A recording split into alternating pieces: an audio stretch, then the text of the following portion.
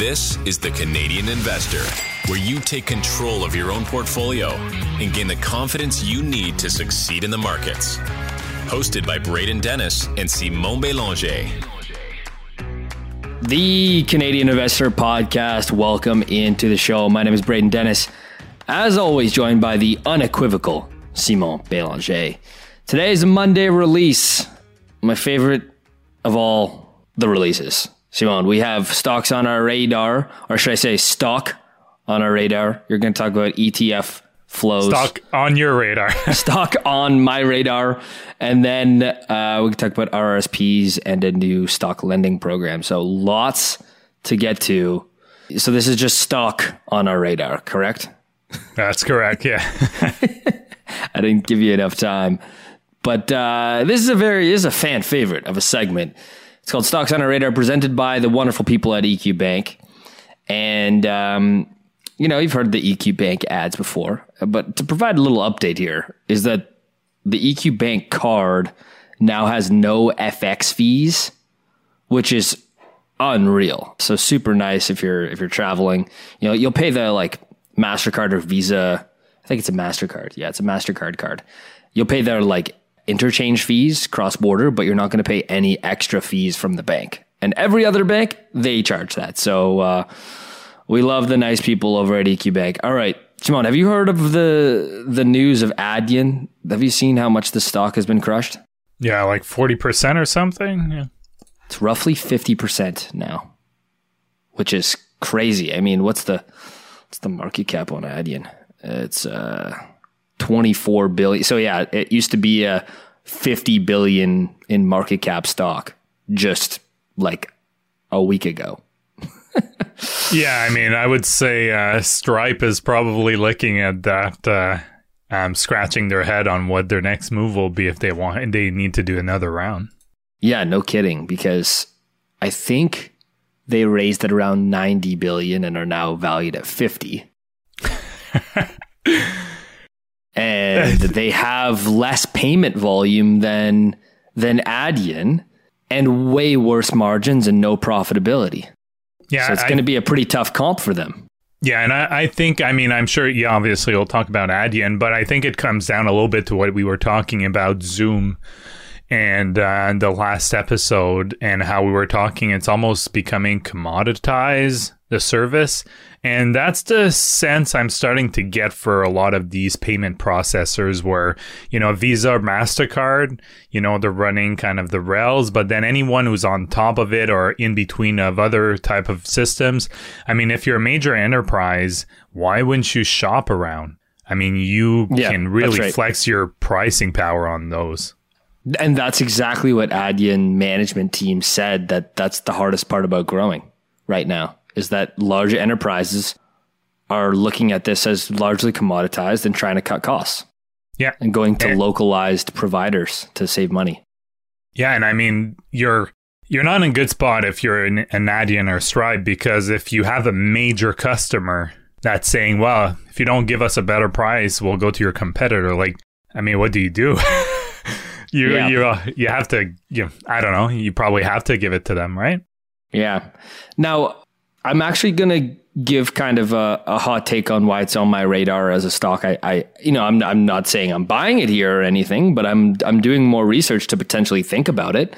And I think that's kind of the point of this whole segment here. So the stock's down a ton.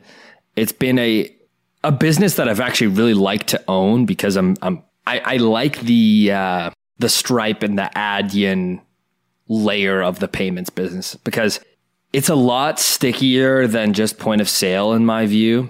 And there is a slight kind of developer ecosystem around it on which developers use these payment processors and how it connects with user authentication, how it connects with paywalling on a software as a service app. When it comes to e-commerce and there's just checkouts, that's a little bit more commoditized. There's not as much state management with the users, but any pretty skilled developer will be able to use either of them, basically. So you're right there. Now they've seen some tremendous growth here. We track processed volume on Stratosphere, and that has grown at over 40% compound annual growth rate since they IPO'd. And they report semi-annually, which is, very European. So those who are unfamiliar with the business, Adyen is a Dutch payments company, and their largest part of their business is being a direct competitor of Stripe. In its simplest form, they collect payment. They let you accept payments. And the stock is getting crushed because, one, they mentioned that stuff on guidance. And the main thing is that they saw the slowest growth on the top line revenue in their history. But that top line growth number is still 21% growth year over year. So it's not like they're shrinking. They're just growing slower. And of course, the business is going to eventually grow slower. It's just more of a matter of when. The problem here, and why the stock got absolutely decimated, is it was a very, very richly valued stock. It traded at very high multiples. Management comes out and says the growth's going to slow. And we're probably at peak pessimism of this business. It's now has that commoditized tag on it that you just discussed. PayPal's getting crushed. The PayPal Braintree business is like a competitor of this. That's not loved anymore. Stripe is not loved anymore by VC dollars. Like we're kind of at peak pessimism of this business model. I'm here to say that I still think it's a really good business. I still think that there is significant growth ahead for both Stripe and Adyen. It's just not going to be 50%, 70% year over year. And it never was going to be. And now the price has gotten much more attractive. Enterprise value to gross profit has gone from over 40 last week to below 20 today. It's growing at a still really good clip and has wonderful margin profile compared to their competitors. They have a wonderful culture. It's founder led. They're cost conscious, best margins, and they've grown with way less staff and way less bloat than their employees. Than their competitors, because Stripe's been cutting their employees, for example. And they've built it in a way which is no M&A, so that they build out end to end every aspect of the payments to build the best optimal experience for customers, and largely these like huge enterprise customers that can have everything, and it's well connected because they didn't just kind of like bolt on acquisitions to kind of fit each part of the business that they need. And so they've grown in a way that lets them scale better than their competitors. And so I'm looking at the stock here and thinking it's still not a cheap stock. It's still not like, basement bargain hunting business, but the future looks still really bright for this business. I like the management team. I love the founders. I think they're excellent. They've grown it in a way that's very sustainable and cost conscious, that they can actually be profitable from out of the gate, which is contrary to the Silicon Valley way that this business was built with Stripe. And so, looking further out here, you can still project high double-digit, low 20% growth on the payment volume, potentially better margins long-term, and a huge runway as more and more payments go to this way of payments. And so I'm pretty interested in the stock here. I'm gonna probably do some more research over the next month or two, or if you know me, probably 6, and make a decision if it's a pass or play. Yeah, no, I think that's a good point. I mean, I think it's good to take your time and do research, and I think a lot of people could, use more time and do more research for the most part. I mean, I think a lot of people tend to have the urge to invest in a business. They see a big drop like that, they automatically think it's a deal. It may be a deal, it might not be. I think, you'll discover that as you do more research, but I think, it could be a good opportunity, obviously, if people are overreacting, those who sold the stock.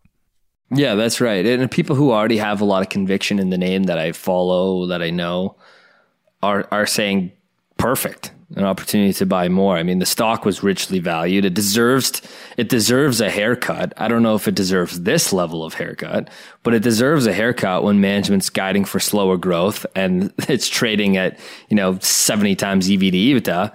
That's to be expected if you're buying very richly valued names.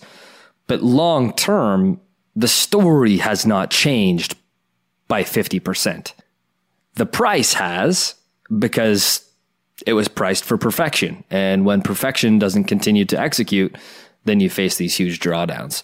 But long term, I mean, the vision remains, the business remains strong. And I think that they have probably another decade and a half of growth. Of course, they're not going to grow at 70% year over year, but I don't think that that's ridiculous that they can keep growing for that long. No, I think that's fair.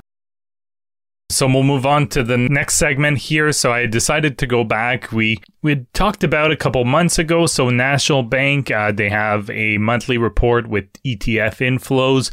I'll try to do it on a semi-regular basis because I find it really interesting on the trends that we're starting to see here. So what I didn't realize is that they actually have it for both Canadian ETFs and they have a separate report for US ETFs. So I'll look at both of them here. I'll also put a link for those who are interested and want to look at reports here. Now for July 2023, so not the year-to-date data, just July, there was a total of $3 billion in inflows for the month. 63% of new inflows were in fixed income. Just shy of half of all fixed income inflows were in money market ETFs. The top ETFs in terms of inflows was the iShares Emerging Market ETF, ticker XSEM. The ETF which saw the most outflows, that was a little surprising, was the BMO S&P 500 Index ETF at $379 million. So that's pretty interesting there, huh? Yeah, that is. Yeah, and we're seeing that Canadians are kind of shifting a bit more to fixed income. It's a little bit of a contrast to the US. They are as well, but it's different kind of fixed income that people will see when I get to the US section here. And in terms of year to date, very similar here, not too much to change. So fixed income is still dominating inflows a year to date with 58% of all inflows. Money market ETFs have 50% of all inflows into fixed income this year. So essentially money market ETFs, they tend to be a more short-term type of investment in fixed income. So it's really interesting that that's dominating. The BMO S&P 500 ETF is the worst ETF by a wide margin in terms of outflows this year. $1.4 billion has left the fund, which is a drop of 15% in asset under management. So not nothing. And the second most outflows saw $487 million in outflows. So that gap between that BMO ETF and the second one is pretty massive. So I don't really know if people are shifting to other index funds that are similar to that, other S&P 500 or maybe broad-based index fund. But I just saw that one I just thought it was really interesting. And then the CI High Interest Savings Account ETF, ticker CSAV, has seen the most inflows this year at $2.5 billion, followed by the iShares Emerging Markets XSEM that I talked about at $2.2 billion.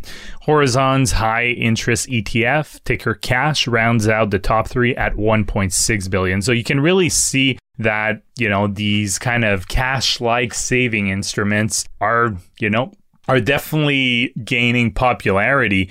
And, I tweeted about this, and my opinion here is that, look, and people kind of push back a little bit, but the big Canadian banks, they offer like, for a traditional savings account and checkings account, they offer really, sorry for the language, but complete shit interest rate on those deposits. And for a lot of people, I mean, when they see that, there's just not many other options aside from money market funds or GICs that those financial institutions will offer. But, money market ETFs offer a very liquid alternative to that, and they give yields that are actually pretty close in line to what the Bank of Canada interest rate is. So for a lot of people, I think it's an interesting alternative. And I think the big banks will have to take note and be more competitive there, which will impact their bottom line, because that's how they've been able to be so profitable, is they pay barely anything and they still pay barely anything, and then they loan out that money at much higher interest rate. Well, at some point, if people are saying, well, I'm just not going to deposit my money at your bank, I'm going to go to another bank like EQ that offers some better interest rates, or I'm going to go the money market fund route. At some point, the big banks will have to change course because they need the deposits are the lifeblood of our banking system. Yeah, it's just ripe for a challenger, right? In terms of giving people something that they're actually feeling like they're not getting ripped off, which sounds ridiculous. Like that's been like that for that long. But I mean, pure play oligopolies for decades build that kind of product. And look, you have here such a gigantic inflow to fixed income. So you said, what, 58% of all inflows is to fixed income? Yeah, 58%, and more than half of that is specifically in money market ETFs, so kind of that short-term, those short-term fixed income, yeah. So we haven't had, I just posted a graph of the Canadian interest rate over, since the late 90s here on this graph. And you had such low rates, basically post-GFC until the end of 21, basically, right? Yeah. You could see that chart right there. For the beautiful people watching on jointci.com.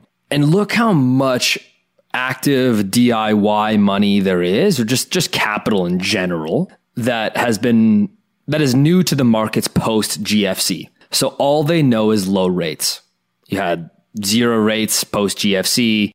They remained low and through 2012, lowered again, and then increased. Pandemic happens, drops back down to zero. So they've been zero or basically zero for post Great Financial Crisis in 08. And all of a sudden, it's people are like, wait, I can get actual yield on my cash or actual yield on fixed income? Like, what a new strange concept that is. And I think that's a lot, like, very alluring for a lot of people, rightfully so. I think what I am seeing anecdotally is really is young new investors that have only been dealing with this low rate environment now seeing that they can make close to the interest rate on these money market funds or a HISA, some of these ETFs or like 1-year GICs, to name a few options, kind of abandon their equity strategy for this.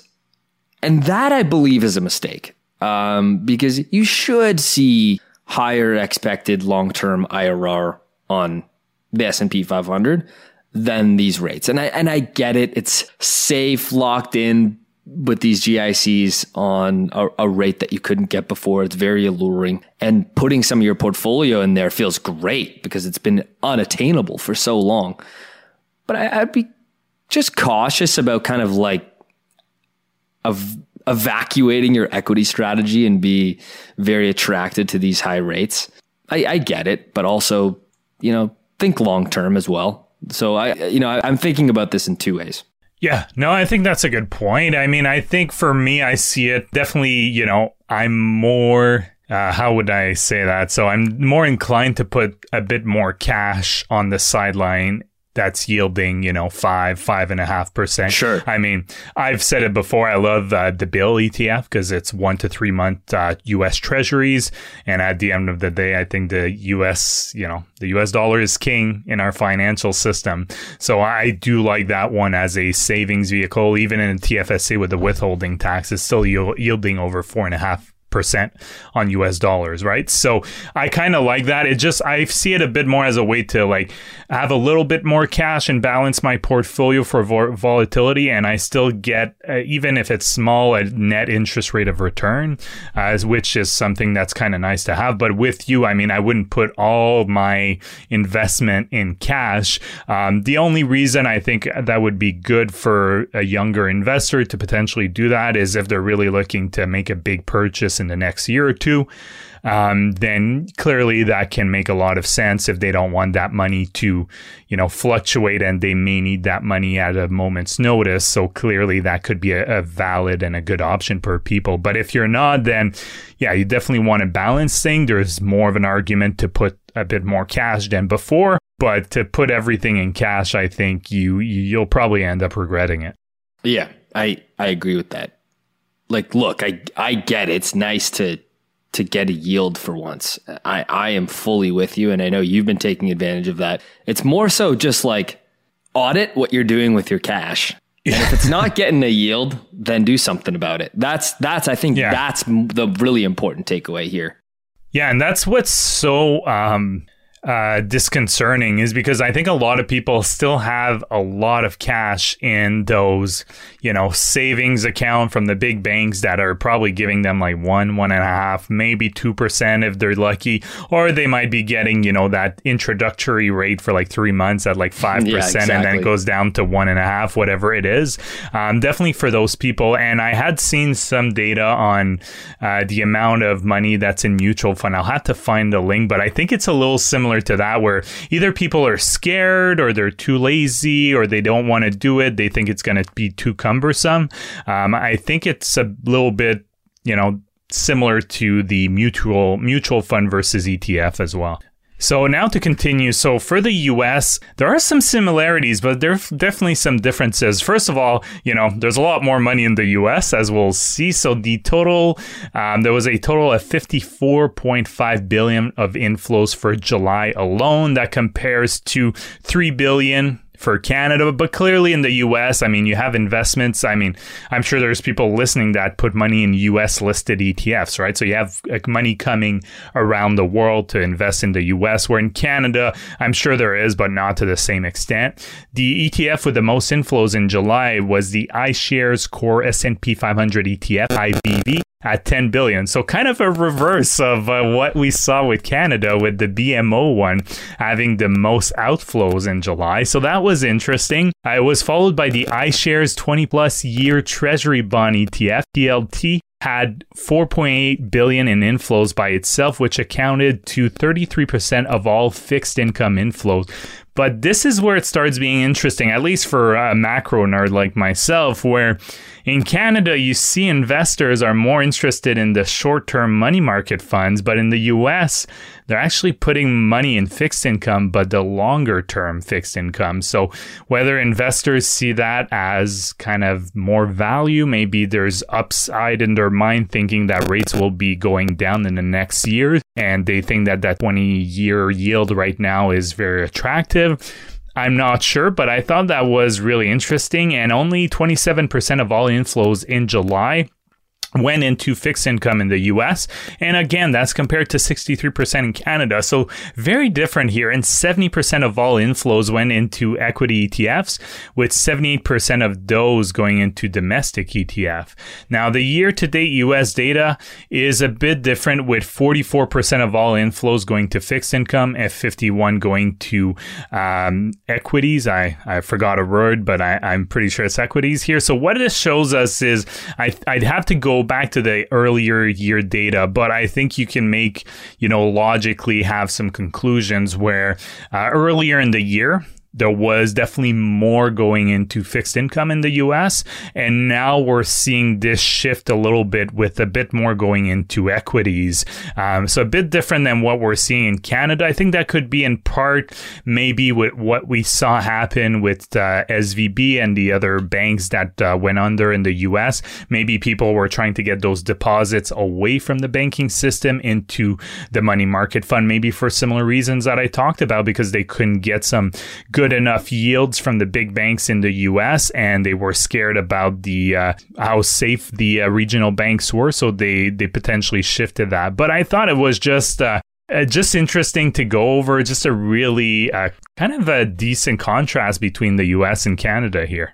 Yeah, huge contrast. Look at the difference of inflows to equity versus fixed income. Like the US is a lot more actively investing in equities compared to fixed income. And they're seeing a big surge in volume on fixed income as well. But you can see a stark contrast. Canadians are yield obsessed, and I think a little bit more conservative in the way that they invest. That's very commonly said in the private markets, is that Canadians are much more conservative than the US. Yeah, and more probably income focused. So that would make sense. But the ones I have a chart of for our joint TCI listeners, and do you see the first name of outflows year to date? The iShares ESG. Yeah. The iShare ESG Aware MSCI USA ETF. So negative 8.8 billion in outflows. The fund has lost 45% of its asset under management, ticker ESGU. So, oh my God. Yeah, it's pretty far in front of the second name here, which is the iShare Russell 1000 Value ETF. So the small cap, the small caps is the Russell, so IWD. People are just sprinting to large cap S&P 500. Yeah, for NASDAQ safety. 100. Yeah, so the second one was let's round up to 6 billion outflows, but the ESG one is really, I don't know if it's, people listening to our podcast or other podcasts, like, not telling people, but making them aware that a lot of these ESG funds are either not performing all that well or just essentially the same as their non-ESG counterpart with some little tweaks in percentages. It's just skinned with a different ticker. That's all it is. And a higher fee. Exactly. Yes, so yeah.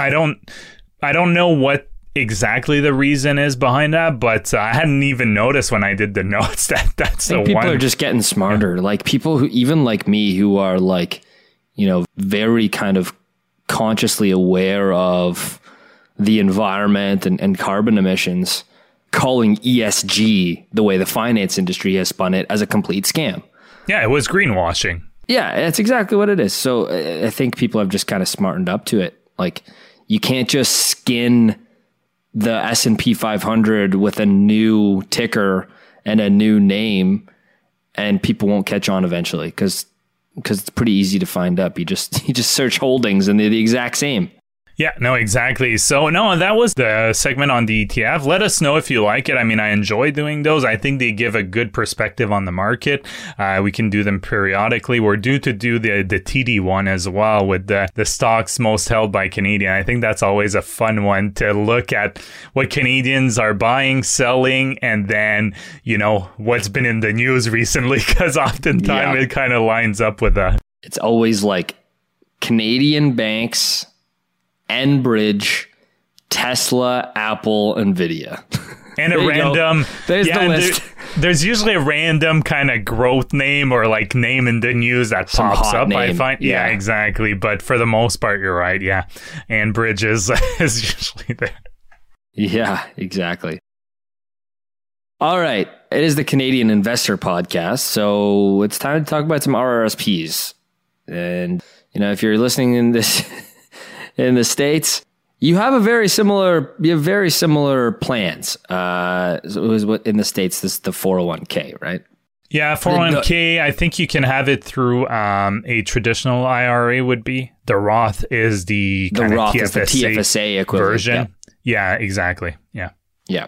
So you can, every time I say RRSP, just sub it out for the account in your jurisdictions, because I know we have about 5% of the listeners that are from all over Europe, the States, Mexico, Greece, and Portugal are randomly. I think there's like 100 countries. Yeah, if we go, there's probably one person, and every province and territory in Canada too. Yeah. That's right. So it's time for some spicy takes, because I have some strong opinions here, and Simon, you're like a what's that? I said, You are like our resident expert on the different vehicles here in Canada. And so I challenge you to jump in and also even maybe push back on some of the things I have to say. Unless, of course, you just agree with everything I say because I'm right, because I'm right here. So here it is. So in investing, I have some strong opinions loosely held. You got to be able to change your mind and be open-minded. Especially with large companies, individual companies, things can change. Here is a topic I just won't change my mind on. I have very strong thoughts on the RRSP, and the math sucks if it gets too large, an RRSP getting too large. And the number that I think is too large is unfortunately too small. So yes, I guess I'll make my disclaimer here. I am making a ton of generalizations here. That's kind of the whole point of the segment. I encourage you to do your own research, assess your own situation. Of course, none of this is advice. None of this is financial advice. None of this is tax advice. Investment vehicle selection and so on are very, very personal. So that's why they call it personal finance. So with that being said, here are my thoughts on, can sums of money in an RSP be too large? And the short answer is yes, absolutely. It can actually be very tax inefficient to have an RSP too big. Now, this is, of course, a good problem to have. I hate having too much money. Poor woe is me. But this is something that you should start considering if you're young. Not just if you're at retirement age, because this is going to affect you at retirement age. But this is rooted in decisions that you make earlier to get this a huge pile of money in your RSP. If you're aggressively pursuing RSP contributions, yes, good for you, but also there's some things to think about. And that's the main point of the segment is there's things to think about. There's a good chance you'll have some nice investment returns and your RSP becomes too large. And it might be that today using your TFSA and taxable accounts might be the right move, even if you want to deduct a bunch of your taxable income. So on a 10,000 foot view, here's the systemic problem that I think that we have right now with this investment vehicle and how it's structured in this country. Our RSPs, the amounts that I think are too large to be tax efficient are too small for retirement. And so you can't just use an RRSP, because if you want to hit your retirement number that people say are the magic number, it shouldn't all be in an RRSP because that's going to be too large and be very tax inefficient. Owen W., this certified financial planner, founder of Plan Easy, on his website here, he says, in general, an individual's RSP assets greater than $500,000 or a couple's combined RSP assets of over $1 million is when they start to become too big. With RSP assets that are over $500,000 per person, retirement withdrawals start to creep into the high margin tax brackets. And I 100% agree. So I've spreadsheeted this out a few years ago to find that magic number. And I found that around $585,000, call it $600,000, is where it actually makes very little sense to keep contributing to your RSP and try not to have more than that and use the other accounts, including a taxable account. Because yes, it feels nice to pay less tax at tax time by, removing some of your taxable income with your RSP. But don't fight the math. Don't do what feels good, but doesn't make mathematical sense. And so I'm going to explain the math here in this table. Simon, anything to add here before I do that? Yeah, I would push back a little bit there. Obviously the amount can be, there's so many variables to take into consideration to look at like an RSP that is too big. But I think, any financial planner would agree with me on there that the planning aspect is extremely important because you can have some strategies where you can have a big balance, but the way you structure your withdrawal will actually be pretty efficient. So let me give a quick example on that. Agreed. Is, for example, a lot of people don't realize, a lot of people do for CPP, but you can delay CPP until 70. You can actually, I think, delay it later, but there's no benefit to doing it. And same thing for old age security. That one is actually quite important because you can start getting clawbacks on old age security if you make above a certain income. And then when you reach the limit, you're no longer eligible for old age security. So what you could do is, instead of starting CPP at 60 early or 65 the normal age, same thing for old age security, you could decide if you're retired to draw on those RSP savings earlier on. And then later on, you draw less on them, you have a smaller balance, and then you can supplement with CPP that will have increased payments, old age security, because the more you delay, the higher your payments are.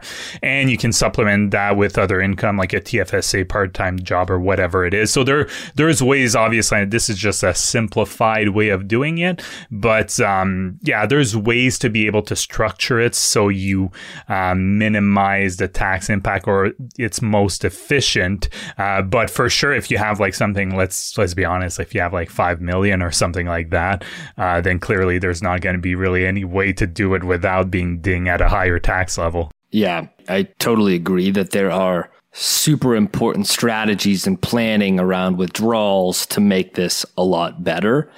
And of course, back to my disclaimer, it really depends on your personal situation and if you have other income too, right? Like if you've got a pension or, you have business income that you plan to continue to have, then this discussion is completely different right out of the gate, right? Well, I think it also, it's a good reminder for people to plan in advance too. Because I think a lot of people end up, they're 65 and what I just explained, and then they just realize they're a bit in a predicament, but then they only have a short amount of time, or maybe they already started CPP. So you have to make sure you plan in advance so you're able to make it as efficient as possible. That's right. So if you look at RIF withdrawals, and so you gotta roll that over. I'm blanking. Is it 71 or 72? Yeah, so it's the year. So basically, by the end of the year in which you turn 71. So if you turn 71 in May of this year, for example, you'll have to convert it by December. So the end of the year of this current calendar year. Yeah, exactly. Right. So it's not when you turn 71; it's the end of the year in which you turn 71. Yeah. Right. Okay. So say you're doing just the min withdrawals on a $750,000 portfolio.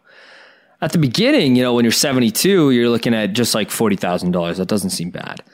But if we you project with modern science, you're going to, and I hope everyone listening to this podcast gets to live a nice, long, healthy life. If you project kind of like out into, mid 80s, you could have like pretty significant forced withdrawals all the way up until when you're 89, it's 11%. minimum withdrawals. And so you get a pretty sizable withdrawal, a pretty sizable income tax bracket. And this is not to mention to estate planning. An estate can face a costly tax bill if there's a large sum of money in there and it's not drawn down on efficiently. $500,000 RRSP would create a $237,000 tax bill right to the government in income tax and benefit clawbacks. That's not going to feel good. That's not going to feel good. So these are just things to think about. Of course, I have... Well, doesn't matter if you're dead, though. Yeah, I'm gone. Who cares? Some dark humor. Sorry. Yeah. I just had to. Yeah. I love some dark humor. Yeah. Mm-hmm. Look, there's no hard, fast stop rule. My hot, spicy takes on there being a number too high is probably, too low, and people could, debate the math on it for sure. I get it. I see both sides of it. The point of this segment is to think about it. It shouldn't just be de facto max out my RRSP no matter what, in any situation. It's to think about it because the math cannot be very advantageous if you build some gigantic pile of money in your RRSP. And I hope you all get huge, gigantic piles of money with investing. That's why we listen to the show. Just think about it. That's all. That's all it is. Yeah.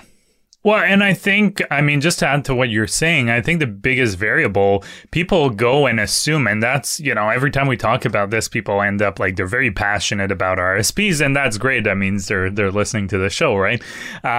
But I think people often forget, if you're in your 30s or 40s, you might be retiring in 15, 20, 25, 30 years, whatever it is. People just assume that the tax rates, for whatever reason, I know they say they don't, but I think mentally they assume that the tax rates will be similar to what they are today, which is no guarantee. And that's what's great about the TFSA is that tax rate, you lock it in right now. Obviously, There are some situation, if you're a higher income earner, you're probably better off putting some money into the RSP. But I think the certainty aspect, which it's hard to quantify, obviously, but that certainty aspect and clearly the flexibility of the TFSA is the other biggest advantage. I think it's worth a lot. And people, I still don't understand why people just assume that they're going to be at a lower tax rate when they retire. It's not guaranteed. I mean, with the level of debt that our governments are facing, I mean, I would have, if I place probabilities, I would say the tax rates will be either the same or higher, not lower. When, I retire, for example. So I think that's important to remember because people just have that assumption that the tax rates today will be similar to when they retire. And there's really no guarantee of that. No, there isn't. There is no guarantee of that. And I think you're bringing up good points to lean on probably them being unfavorable long term, right? So I like this segment, right? Because there's so much nuance to it. And, before you slide into my DMs and tell me about your personal situation and why you think it's the best to... I don't care about your personal situation, man. This is very generalized hot takes because I know lots of young people who are, millennials in their late 20s or mid 30s that are investing aggressively, have a couple $100,000 in their RRSP, and they're probably got 40, 50 years of compounding in that account still. Is that what is that 300K going to go? It's going to be several million, right? 30, 40 years of compounding. I mean, you'd have to be a pretty bad investor for it to not become that. And so continuing to add to that pile with fresh contributions, it might be a lot more tax efficient net in the grand scheme of things if you map it all out and all the years down the road to use a taxable account if your TFSA is fully used up. Yeah. And I think one last thing about RSPs, and I know we have some financial planners and financial advisors that listen to the podcast, but one of the things I remember that really stuck with me when I was younger was, I think, around your age, I took a retirement course when my old employer, and I brought the average age probably by 15 years, just because everyone taking it was literally a couple of years away from retirement. And most people that talked to me said, I wish I had taken the course when at your age, because now they're telling me some really useful stuff, but I don't have really the time to apply it. It's too late because these are things that, take years to really, take effect, and you're missing you've missed some good opportunities. And one thing that stuck to me, especially for the younger listeners that may have a pretty good balance of RSPs, is keep an eye out for years where your income could be significantly lower. You don't have to have retired. Maybe you're in your in your 40s or maybe in your 30s. You have a child and you take some time off that's unpaid. Your income for the year is much lower. That's not a bad year to be to withdraw some RSPs, because that's the whole point of it, right? Yes. It's to having a lower tax bracket. So just be on the lookout. Remember when I was doing that when I quit my job? Yeah, exactly. So that's a great opportunity. Or, I know some people end up, in their 40s, they take a sabbatical or a year off. Maybe they receive a little bit of income. But those are really good opportunity, not necessarily to withdraw the whole thing, but withdraw a little portion where you'll be taxed at a much more efficient tax rate. And a lot of people don't realize that. They just think that RSPs are specifically for retirement. And I don't blame them, because it's a registered retirement savings plan. So I don't blame. Yeah, but the RSP, you can withdraw at any point in time. You don't have to wait for retirement. The only thing is that it's anytime you withdraw, it's taxed at your marginal tax rate. So you just have to keep that in mind. But that is something that really stuck with me. He had specifically, the guy who was facilitating the course had said, yeah, people have, go on maternity leave, have periods of unpaid, the income is significantly lower. So I'm not saying to necessarily do that. Obviously, crunch the numbers. I've always said it before. I think there's some really good certified financial planners, especially if you pay them for just by hour. I'm a big fan of that. You kind of go see someone that specializes in something that you don't really know well. You pay them for their time. They're not a percentage of your asset. Big fan of that. And then you can get a second opinion, and that could save you, much more than you pay for the service. Absolutely. I think that's a pretty well. I have some opinions on, active management investment fees, but I think that those planning fees are very worth it. Just like a good accountant can save you a lot of money, and just like a good lawyer can save you a lot of money. Exactly. Because I'm learning that as a business owner very quickly. I think I know a bit about taxes, but I'm not an expert on there, and I'm smart enough to know, or, we know a lot of stuff about investing, but there's a lot of stuff we don't know. And I think being able to identify what you don't know and what you can just outsource, I think that's really good to do and be able to, to take a step back as well. Thanks for listening to the podcast. We really appreciate you. Thanks for tuning in. A lot of the data here, especially like when we're talking about Adyen, the specific companies, you can take it either from FinChat or from Stratosphere. If you want to look at like processed volumes, the different segments, how the valuation ratios have trended, all that data now is from a combination of our own KPI and segment data, but also from institutional data quality providers that we pay a lot of money for now. So we've really invested in the data quality now. And if you've ever had a problem with data on it before, I can guarantee those don't exist anymore. So go ahead and check that out on Stratosphere. It's free to use to get some of the data, and there's paid plans if you want. You can get 15% off with code TCI. That is code TCI. Yeah, one, it had a couple of things. First of one, just a shout out to Deborah on Join TCI. She had a question about stock lending. We'll be doing it. I had a segment ready, but we got too passionate about the RSP discussion, so it went on too long. So don't worry, Deborah. I'll be taking a break for a couple episodes, but when I'm back, I'll definitely did a lot of research on it, so I'll go over that. And then for everyone else, if you can take the time, if you haven't done so, give us a review on Apple Podcasts. If you listen to us on there or on Spotify, it really helps people to, find us when they're looking for an investing podcast. We really appreciate that. Takes a second on Spotify. Just click the 5-star. Apple Podcasts, just give us a nice little review. You can say that you love my accent, or, you want to go for a jet ski ride or whatever on with Braden. I'll take you anytime. Yeah. Anytime. Absolutely. So next week, both the Thursday and the Monday episodes will be, or yes, this week when you're hearing this, because this will be Monday, when you're hearing this, week of the 28th, I guess. We have 2 guests coming on. One's confirmed, another one's TBD.